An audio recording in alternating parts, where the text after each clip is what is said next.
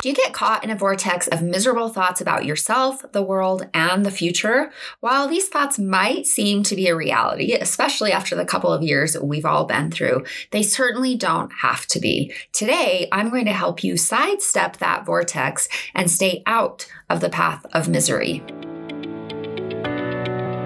What does it mean to love and work well? And how do I pursue what truly matters? Working at the intersection of business and psychology, I help you answer these questions and more so you can focus priorities, inspire change, lead with courage, and live with more joy today. Hi, I'm Dr. Melissa Smith. Welcome to the Pursue What Matters podcast, where we focus on what it takes to thrive in love and work. What is the triad of misery? Ooh, it sounds so ominous, doesn't it? Well, it can be when you are trapped in a vortex of your own thoughts. We've all been there before, right? A vortex of our own thoughts can be a very scary place indeed. So today I'm going to share with you the cognitive triad and how, if we're not careful, we get caught in that triad of miserable thinking. And I'm going to share some specific ways you can pull yourself from the vortex and get back on solid ground. So the truth is, we should all be paying attention to our thoughts. We shouldn't take them seriously, but we do need to have awareness about them.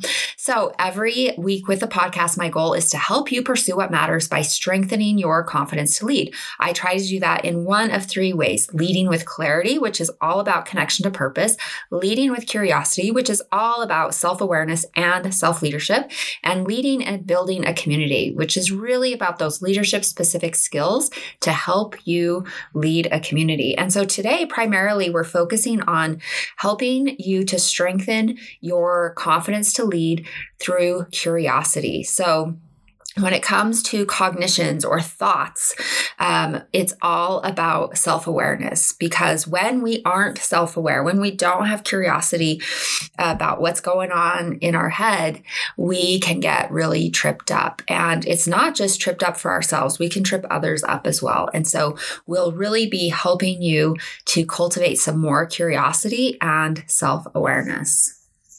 So the first thing that we want to learn right out of the gate is that your thoughts are not truth.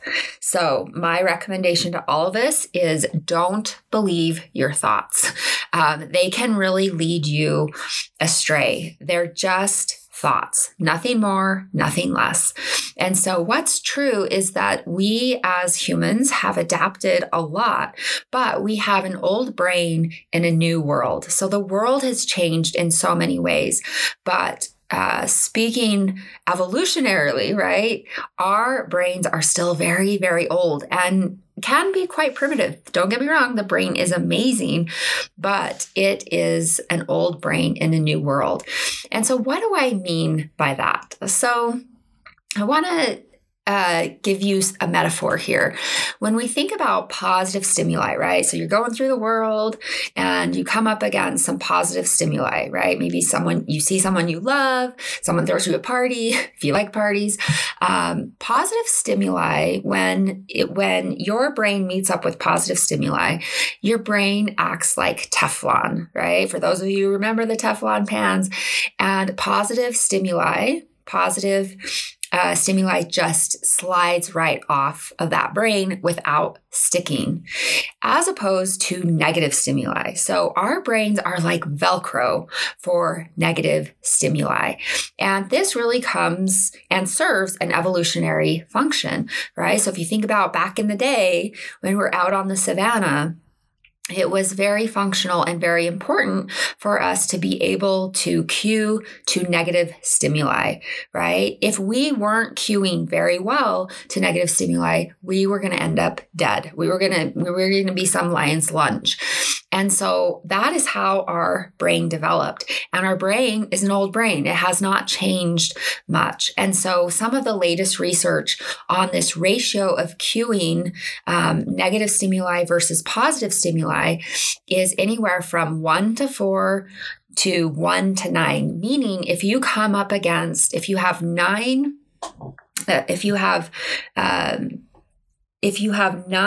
positive stimuli and just 1 negative stimuli, what is your brain going to attach to?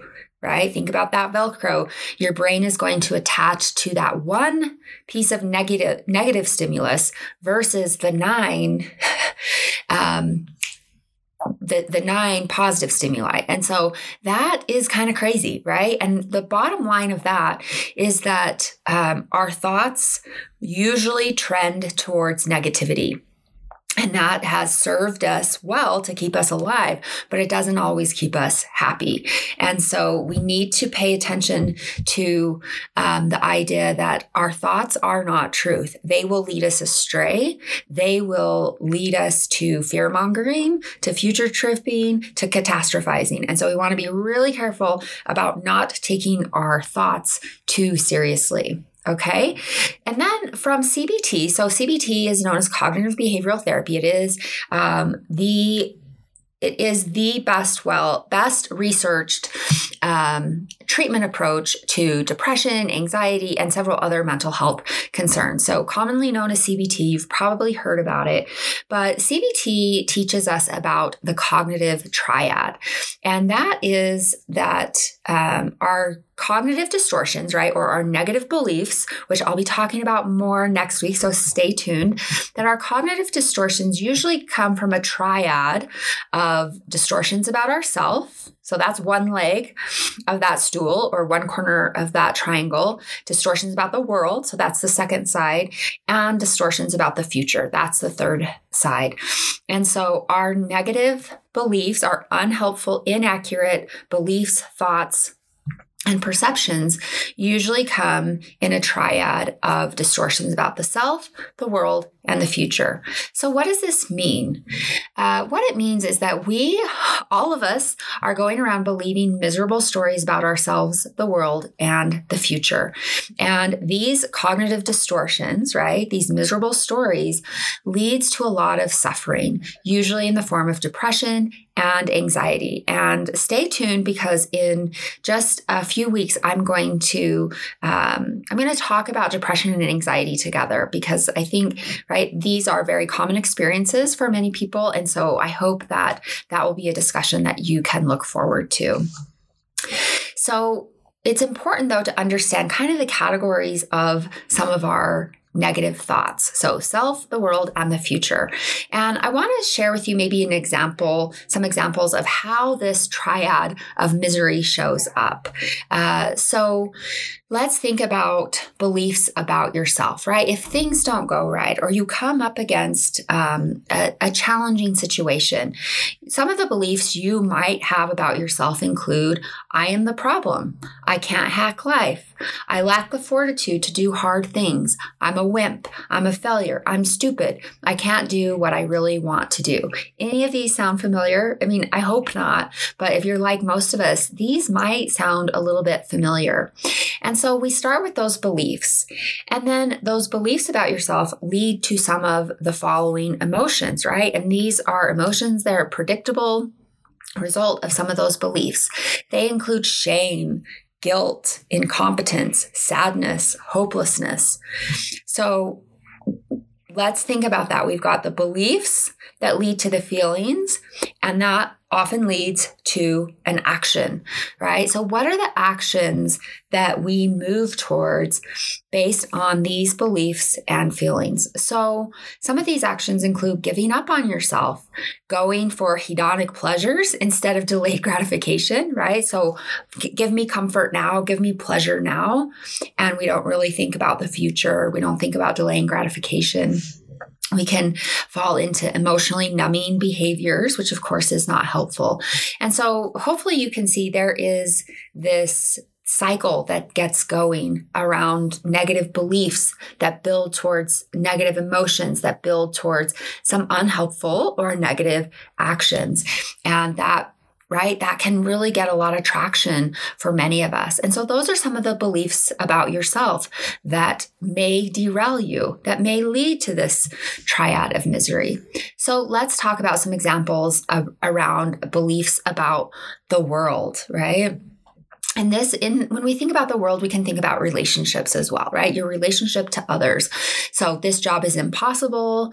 My schedule is the problem. My partner is the problem. I don't have enough support at work or home. Life is just too hard, right? We could add a whole bunch there about the pandemic. We could add things about politics. There's so much that we could add because, right, the world and life, none of us are perfect. And so we can develop all sorts of beliefs about the world. So these beliefs about the world lead to some predictable emotions, including overwhelm, including fear, including worry, especially when we think about the scale of the world, right? Just think, for instance, about the pandemic. There were some things you just did not have any control over, right? And that can lead to a lot of fear. That can lead to a lot of helplessness. And so we think about those beliefs about the world that can lead to some of those emotions, and then they can lead to some specific actions. So what are some of the actions that might show up for us when we've got that triad happening? So there can be some mediocrity, right? You just do what you need to do to get by. How does that fit for your time during the pandemic? For some people, that was absolutely the path through, is just do what you need to do to get by. And sometimes that's because the challenges were such that that's all you could do. Other times that might be due to just settling into first gear, not really pushing yourself too much, staying stuck because what's the point? Or constantly moving to greener pastures because you see external circumstances as the problem, not your problematic beliefs, right? And there may be some external circumstances that are problematic, but when we are constantly moving to greener pastures, we're actually not taking responsibility for ourselves and what might be happening internally, right? Maybe we have some of these problematic beliefs that we need to take a look at. There's an avoidance of uncertainty. You know, when we think about this at work, we can see high turnover. Life gets smaller, your world gets smaller, and that happens as a result of avoidance, right? Like everything's just too overwhelming. And if you're not careful, you become a passenger in your life, just going through the emotions, but not really leading your life. And another way that can show up is in a lack of decision-making or difficulty making decisions. So that's how some of this storm gets going when we think about beliefs about the world, leading to specific emotions and then actions. And boy, that can put us into a world of hurt. Now let's think of some examples related to beliefs about the future. So this is where we're tracking to the future, and some common negative beliefs include I can't be successful, my goals are out of reach, life will always be this hard. What's the point, right? So you just shrug your shoulders. What's the point? And these beliefs about the future can lead to some predictable emotions, including cynicism, frustration, anger, helplessness, and hopelessness. Those last two are big ones, and they are markers of depression. So we want to watch that.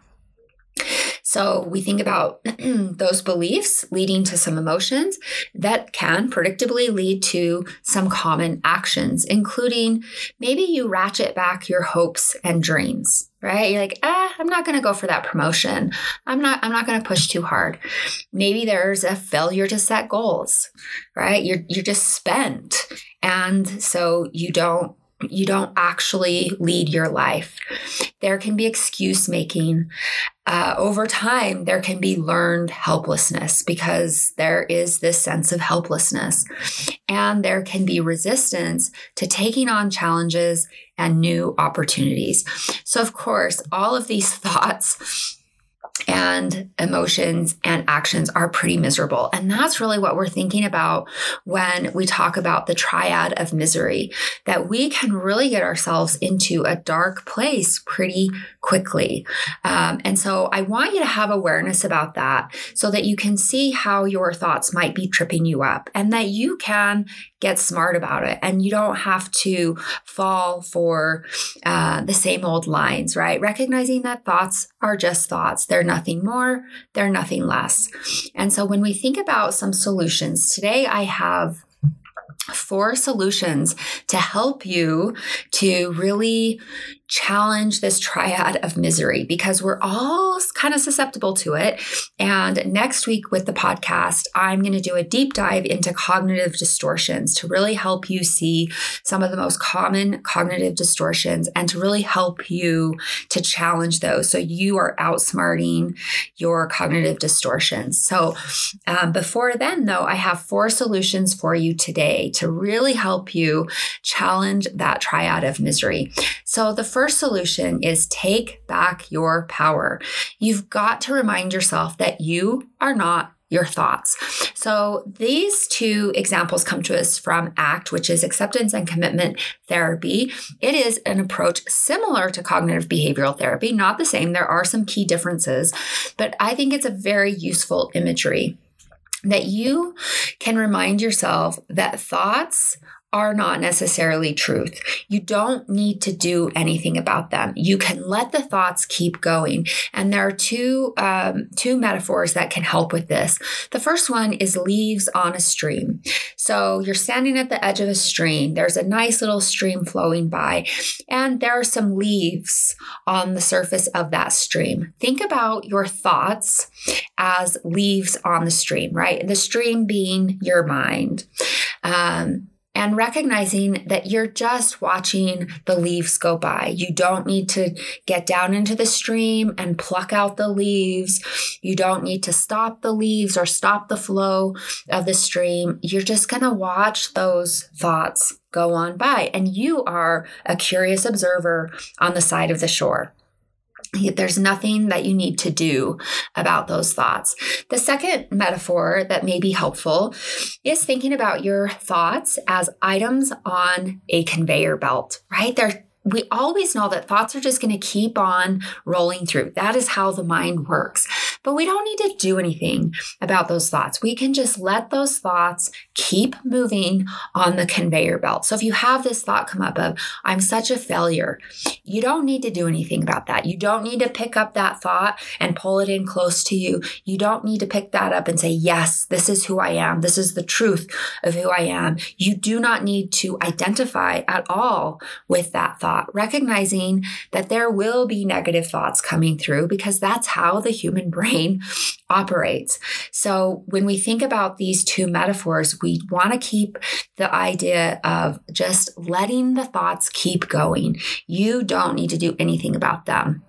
The thoughts don't mean anything about you. They're just thoughts, nothing more, nothing less. So that's our first solution, is to take back your power. You are a curious observer on the sidelines of your thoughts, okay? The second solution is create some space. So the best way to create some space in your mind is through mindfulness. It really helps us to create some space between our thoughts and ourselves, right? Now that might sound a little confusing, but we want to pay attention to the gap between our thoughts and reality, thoughts and truth. You can think about that in a couple of different ways. So this is where we don't pull thoughts into us. We don't over-identify with them. We want to focus instead on specific behaviors based in reality, not global criticisms of either ourselves or others.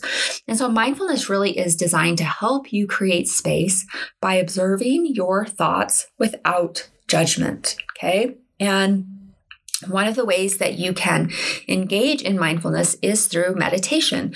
Meditation is a mindfulness practice. In 10 minutes a day, you can start to see benefits. So you're noticing your thoughts. You're not trying to stop your thoughts. You're not trying to control your thoughts. You're just redirecting to, instead of being a thinker, being the observer of thoughts. So I am not the thinker. I am the observer of thoughts. And you create space and distance between yourself and your thoughts. And as you do that, right, as you become an observer to your thoughts, instead of the owner, instead of the thinker, You may find that you're entertained by some of the thoughts that you notice. Is there, are you in the fantasy section? Is there a lot of fantasy going on? Maybe there's a mystery. Who did what? Why did they give me the side eye? What's going on here? Maybe there's romance, right? Maybe you are getting excited about someone you see. Or maybe the thoughts that you see are a horror story and they're negative, and there's that misery that you just don't want to take in. So we want to be curious about your thoughts, but not wedded to them. You are not your thoughts. So let's remember that. So that's our second solution. And now let's move to our third solution, which is to enlist a devil's advocate. So with this one, we really, really want to build in some perspective, because when those negative thoughts get going, when that cognitive triad gets going, there's no perspective. We are caught in the vortex of those negative thoughts, emotions, and actions. And if we're not careful, we'll really trip ourselves up. And so we want you to maybe ask yourself, right, as you have some of these thoughts come up, is this always true?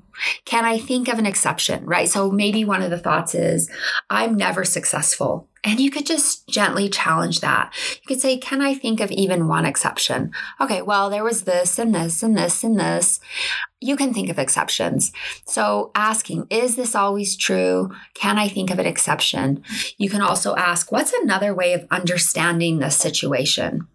You could take the perspective of a friend. So if this happened to my friend Bob, would I come to the same conclusion I'm coming to now?